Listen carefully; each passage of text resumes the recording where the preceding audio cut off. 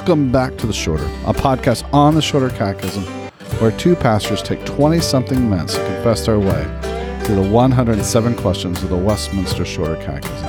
I'm your host, Tommy Parker. I'm joined by my co-host, Stephen Spinnenweber. It is good to see you again, Tommy Park. I can't quit you. Got an RUF meeting last night and podcast this morning. I know, it's like double duty. You're a good man. Charlie Brown. Yeah, last night spoke at RUF. We went over the FAQs that Tommy receives. Yeah, we're doing a little series on frequently asked questions, and one question was, are these the last days? And Mr. Stephen jumped on it. Well, I was kind of voluntold. So, I mean, this is me being the martyr, right? The options were, what are the three uses of the law? And are these the last days? And I was like, Tommy, I'll let you decide. And you're like, you get eschatology. That's how it went down. Well, thank you. Thank you for serving our students. No, you're welcome. They got a full dose of dispensational theology. Did they not? No, they did not. Well, you said the word and no one knew what it meant. Right. So that's at least mission accomplished. It's like, at least they're not dispensational now. All right. Back to the shorter catechism. Yeah, back to the good old 10 Commandments. And so you know what today is? First Commandment Day. So we're going to walk through these commandments one by one. And today we are going to go through the first commandment. But quick little review. Edmund Clowney says this. I think we need to remember the context. And we'll probably do this every week just to remember, not in the same exact way, but every week I see your eyes, Stephen. What do you mean, my eyes? So cross-eyed. Well, every week we're going to remind you the context of the 10 Commandments. And Edmund Clowney, in his book, How Jesus Transforms the 10 Commandments, says this on page 12. God, starts not with systematic theology or philosophy. He starts in history and defines himself as the one who rescues his people from Egypt, fulfilling his promise to their fathers. And so just a great way to kind of summarize and to remind us how the 10 Commandments are set up. Speaking of my eyes, I'm just going to look at your forehead the rest of the podcast, just like Dwight, or Jim does to Dwight. Meet my eye line, Jim. It's going to be really unsettling. It is, but we'll be all right. So if we were to break down the 10 Commandments most basically, I think we touched on this last week. Commandments 1 through 4 deal with our duties before God, how we love and serve God, and Commandments 5 through 10 deal with how we love and serve our neighbor. And we come to the doorway, as it were, to the 10 Commandments. The first commandment, and it's concerned with the object of true worship. And though we won't do this every week, we won't abide by this exact structure, we'll break down our time today under two headings: what is required of us in the first commandment and what is prohibited by the first commandment, taking question 46 as our first point and question 47 as our second point. And this, we can touch on it here. This is kind of a cool thing that the Catechism shows us how deep the 10 Commandments go, right, Tommy? Yeah, because the 10 Commandments show us things that we're not supposed to do, but also things we should be doing. Right. The last 2 or 3 weeks ago, I was meeting with a fellow pastor in our presbytery, and he was like, I love how the Shorter Catechism lays out the 10 Commandments because it shows me both of these realities. Often we think about, I shouldn't be doing this, I shouldn't be doing this, I shouldn't be doing this, but I also should be doing these things. Because we limit, by only focusing on the negative, we limit the 10 Commandments. And that's what the Pharisees did. They said, well, only the negative aspects, what I'm not supposed to do is explicitly stated. Therefore, if I don't do these things, I'm keeping the law perfectly. But Jesus, showing us the spirit of the law, says, it's actually not just I didn't do these things. Positively, have you done the righteousness that is required? So you'll hear this phrase a lot in Reformed circles. That which is forbidden, the opposite is required. So it's not just enough for me to not steal from my neighbor, but I need to maintain his outward estate. I need to benefit him, even if it comes at a personal expense to myself. So just another beautiful little thing about even the structure of the Shorter Catechism and how it breaks down the Ten Commandments. So, And I would, because we're not going to ever do this, but even the larger catechism like blows that up. Even you say more. we'll never do this. Come on. Well, unless we get like a huge sponsor, we'll throw that out there. We're taking sponsors. For the larger. For the larger. Yeah, the shorter and the larger.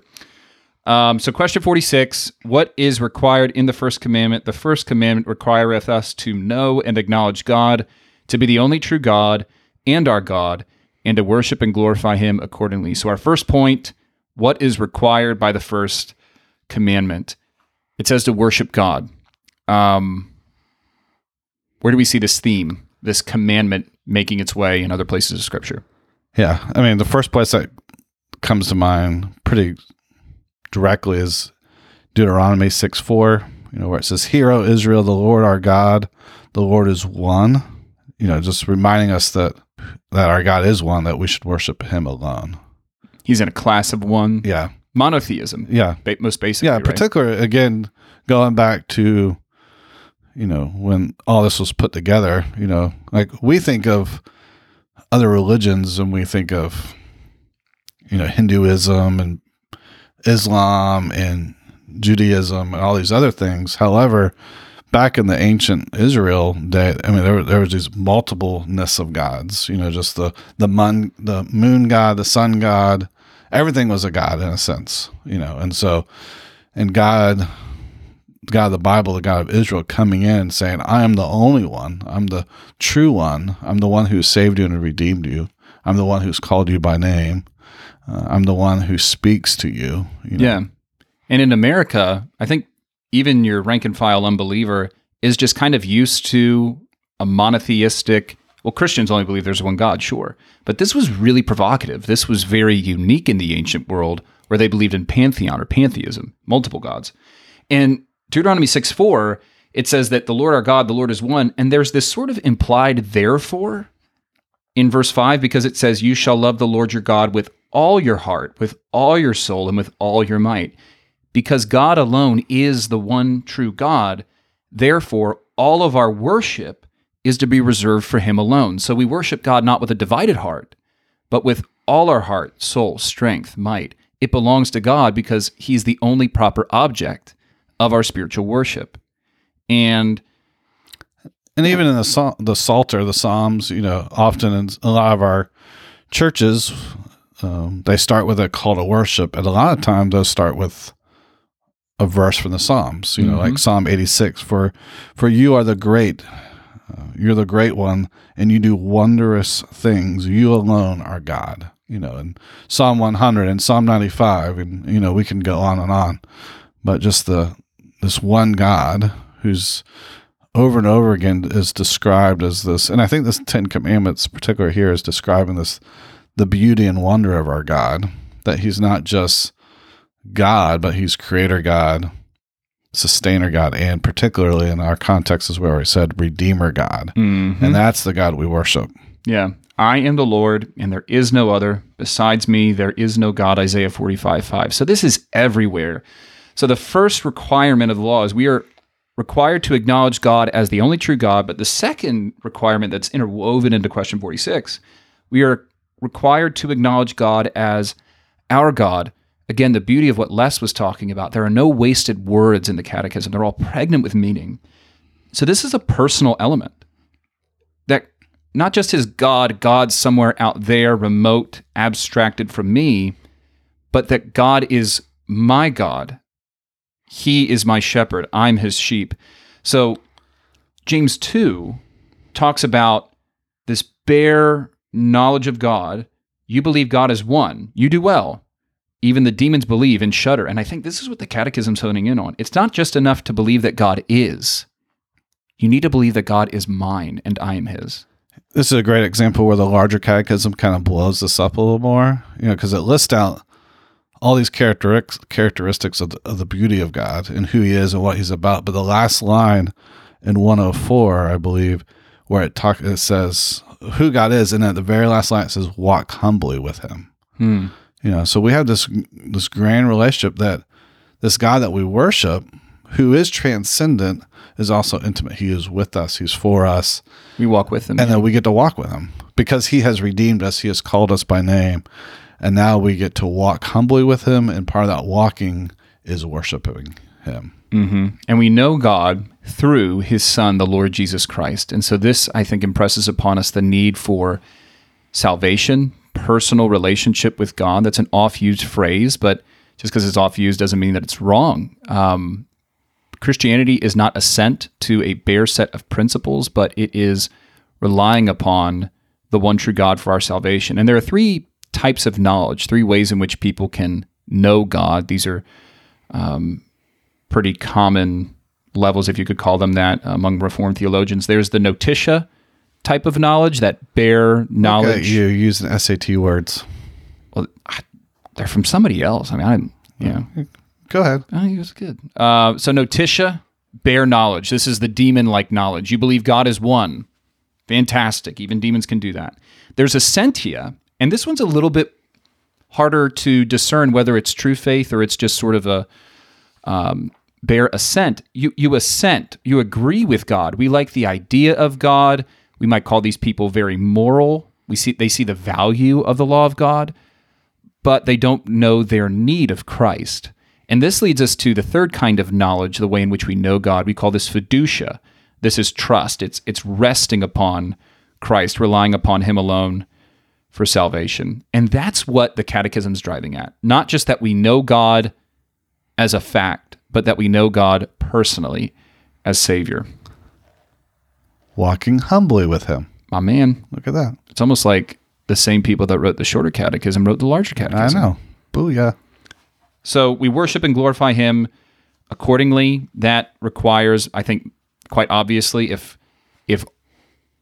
everything about us is from him, through him, and to him, then we ought to live to him in that Romans 12 kind of style. Therefore, brothers, by the mercies of God, I exhort you, present your bodies as a living sacrifice. So if God made all of us is to be lived out in personal worship toward him in obedience. Yeah, that just reminds me of Luther's a little shorter, smaller catechism, where he just kind of talks about we must fear, love, and trust God more than anything else. And again, it's interesting, the scriptures is that it's not just fear him, but it's also, there's that humbly intimate knowledge of him, of loving him and trusting him, and that's all part of worship, is that we need to, as he has loved us, we love him and we trust him that he's kind of providential care over us. Second point. So we know what's required of us. Now let's look at the flip side. What's forbidden in the first commandment? How does question 47 read? What is forbidden in the first commandment? The first commandment forbiddeth the denying or not worshiping and glorifying the true God as God and our God, and the giving of that worship and glory to any other, which is due to him alone. So we could break this down into three basic subpoints. What's forbidden in the first commandment? Simply not worshiping God, worshiping a false God, and then we could say, how do we overcome this sin? I think was our third point. How do we do that? So not worshiping God, I think this means just simply failing to worship him at all. Maybe it's not a maliciousness, but just kind of not showing up, as it were, for his worship. Well, and I would, I think I would start with the verse you just quoted, Romans 12. There's a sense of all of life is that of worship. Mm-hmm. There's a posture of worshiping him, which I think the first catechism is getting to. And so we need to, that we need to present our bodies as a living sacrifice, so that we are in a posture of worship. And there's daily things, I need thee every hour, as our family is singing that hymn right now in the morning, just to be reminded of that. But there's a rhythm that God has given to us, which we'll probably really hone on in the fourth commandment, but that's alluded here as well, that just not worshiping him on Sundays, it kind of sets a pattern and a rhythm. It does. Confession of Faith, chapter 16 on good works, the question was posed to me in seminary, what makes a good work good? It's something done according to God's word and unto the glory of God. So we can do the right things on paper, but if they're not done from this heart of thankful obedience and overflow of gratitude for the salvation that we have in Christ, then that is coming woefully short of what God requires. So all of life, you're right, is worship. We are to offer the whole of ourselves.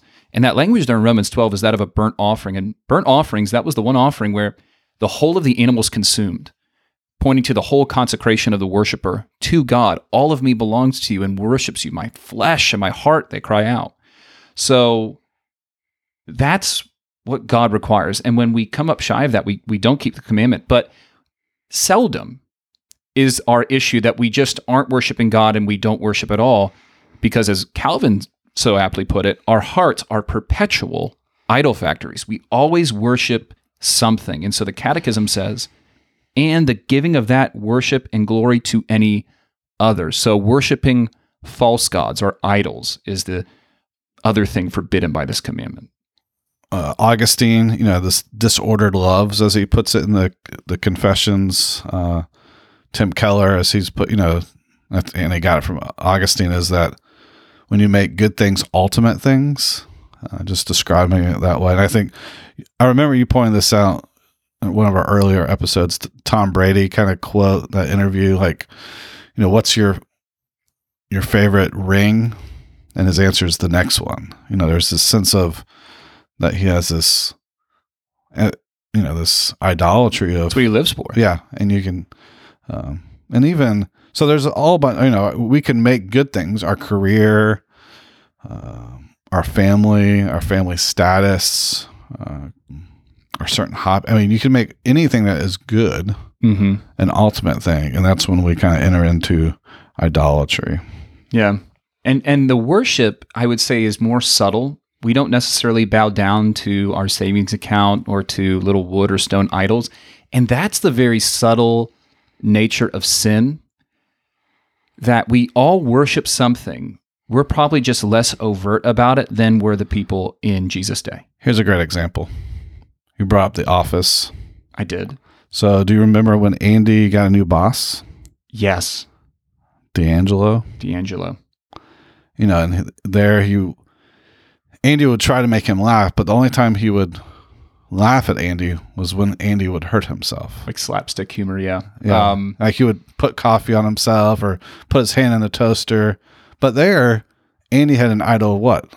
Approval. Yeah. And in some sense, I would say that's probably, in one way or another, that's something that's in our hearts, that we want approval.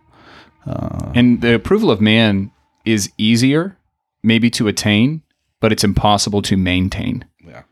Because they don't call it 15 minutes of fame for nothing. And yeah, we do in a lot of ways make an idol of how others perceive us and what they think of us. So how do we protect against this, Tommy, with the time that we have left? How do we protect against succumbing to idolatry and making good things ultimate things or the best thing in our lives? Well, I think one is how the Catechism is going to, and I think we'll get this to Thomas Chambers. What the Ten Commandments is showing in front of us is the beauty and wonder of God. It's showing us and reminding us that He is the one and only God. He's the one who's created all things.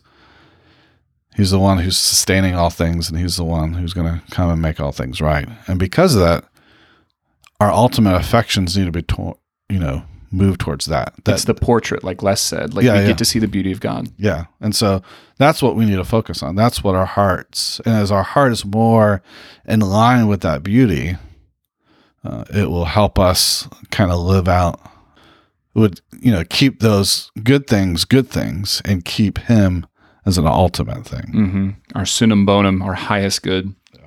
And you dropped Chalmers. So there's a couple of quotes that we pulled from a little treatise. It's called The Expulsive Power of a New Affection. Just the title alone is a mic drop. The Expulsive Power of a New Affection. Here's a couple of choice tidbits. The ascendant power of a second affection will do what no exposition, however forcible, of the folly and worthlessness of the first ever could effectuate. So somebody can tell you until they're blue in the face, your idols are dumb. Your idols can't save you. The idols are killing you. But the expulsive power, the ascendant power of a different, higher, better affection can do what even the most forcible exhortations to give up the idols could do. We must address to the eye of his mind another object with a charm powerful enough to dispossess the first of its influences. There is something more than the mere displacement of an affection. There is the overbearing of one affection by another. Instead of just displacement, there's a replacement with something higher. We know of no other way by which to keep the love of the world out of the heart than to keep our hearts to the love of God. I like Chalmers. Yeah, he's good. We'll put this little sermon in the show notes to give somebody something to chew on. We need to make memes like, with these Chalmers quotes, just with like fire emojis in the corner. I'll let you work on that. I don't have social media anymore. Well, I'm a technological Luddite. You're hipper than me. But you also do like all of the editing. I don't know what a meme is. So, but we'll continue. What kind of person are you? So to illustrate this, the explosive power of a new affection.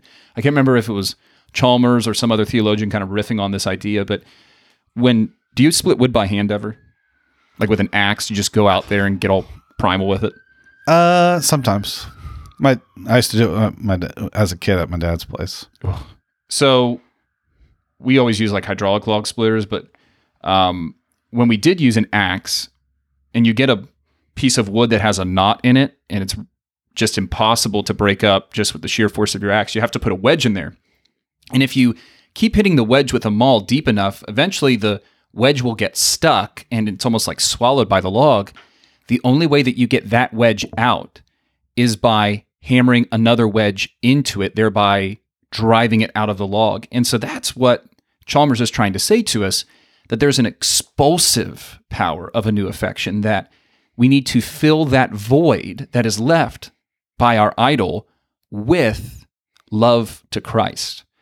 And one of the ways in which we love him, as you so put it, is that we just behold the wonder and the beauty of God in his law. It's the portrait. It shows us what God looks like. We do this, and this isn't like a magical formula. So if somebody says, okay, great, you want me to love God more. Wonderful. How do I do that, practically speaking? What counsel would you give as a pastor, Tommy? How can somebody love Christ more?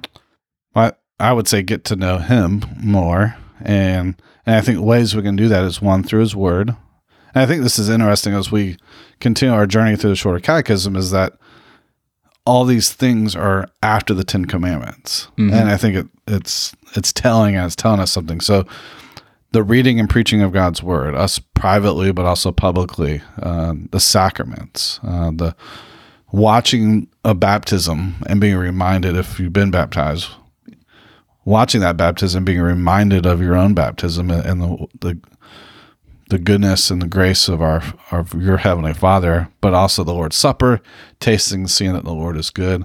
All these things are God's way to retune our hearts, because he knows our hearts.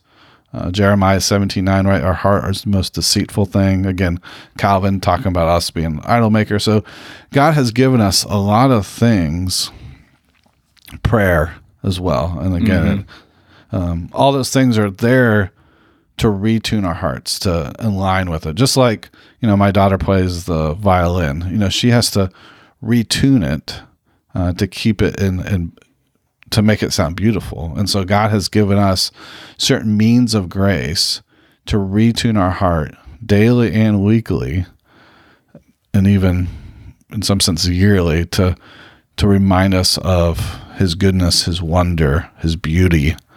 And that will help us keep him as the ultimate thing and keep the good things.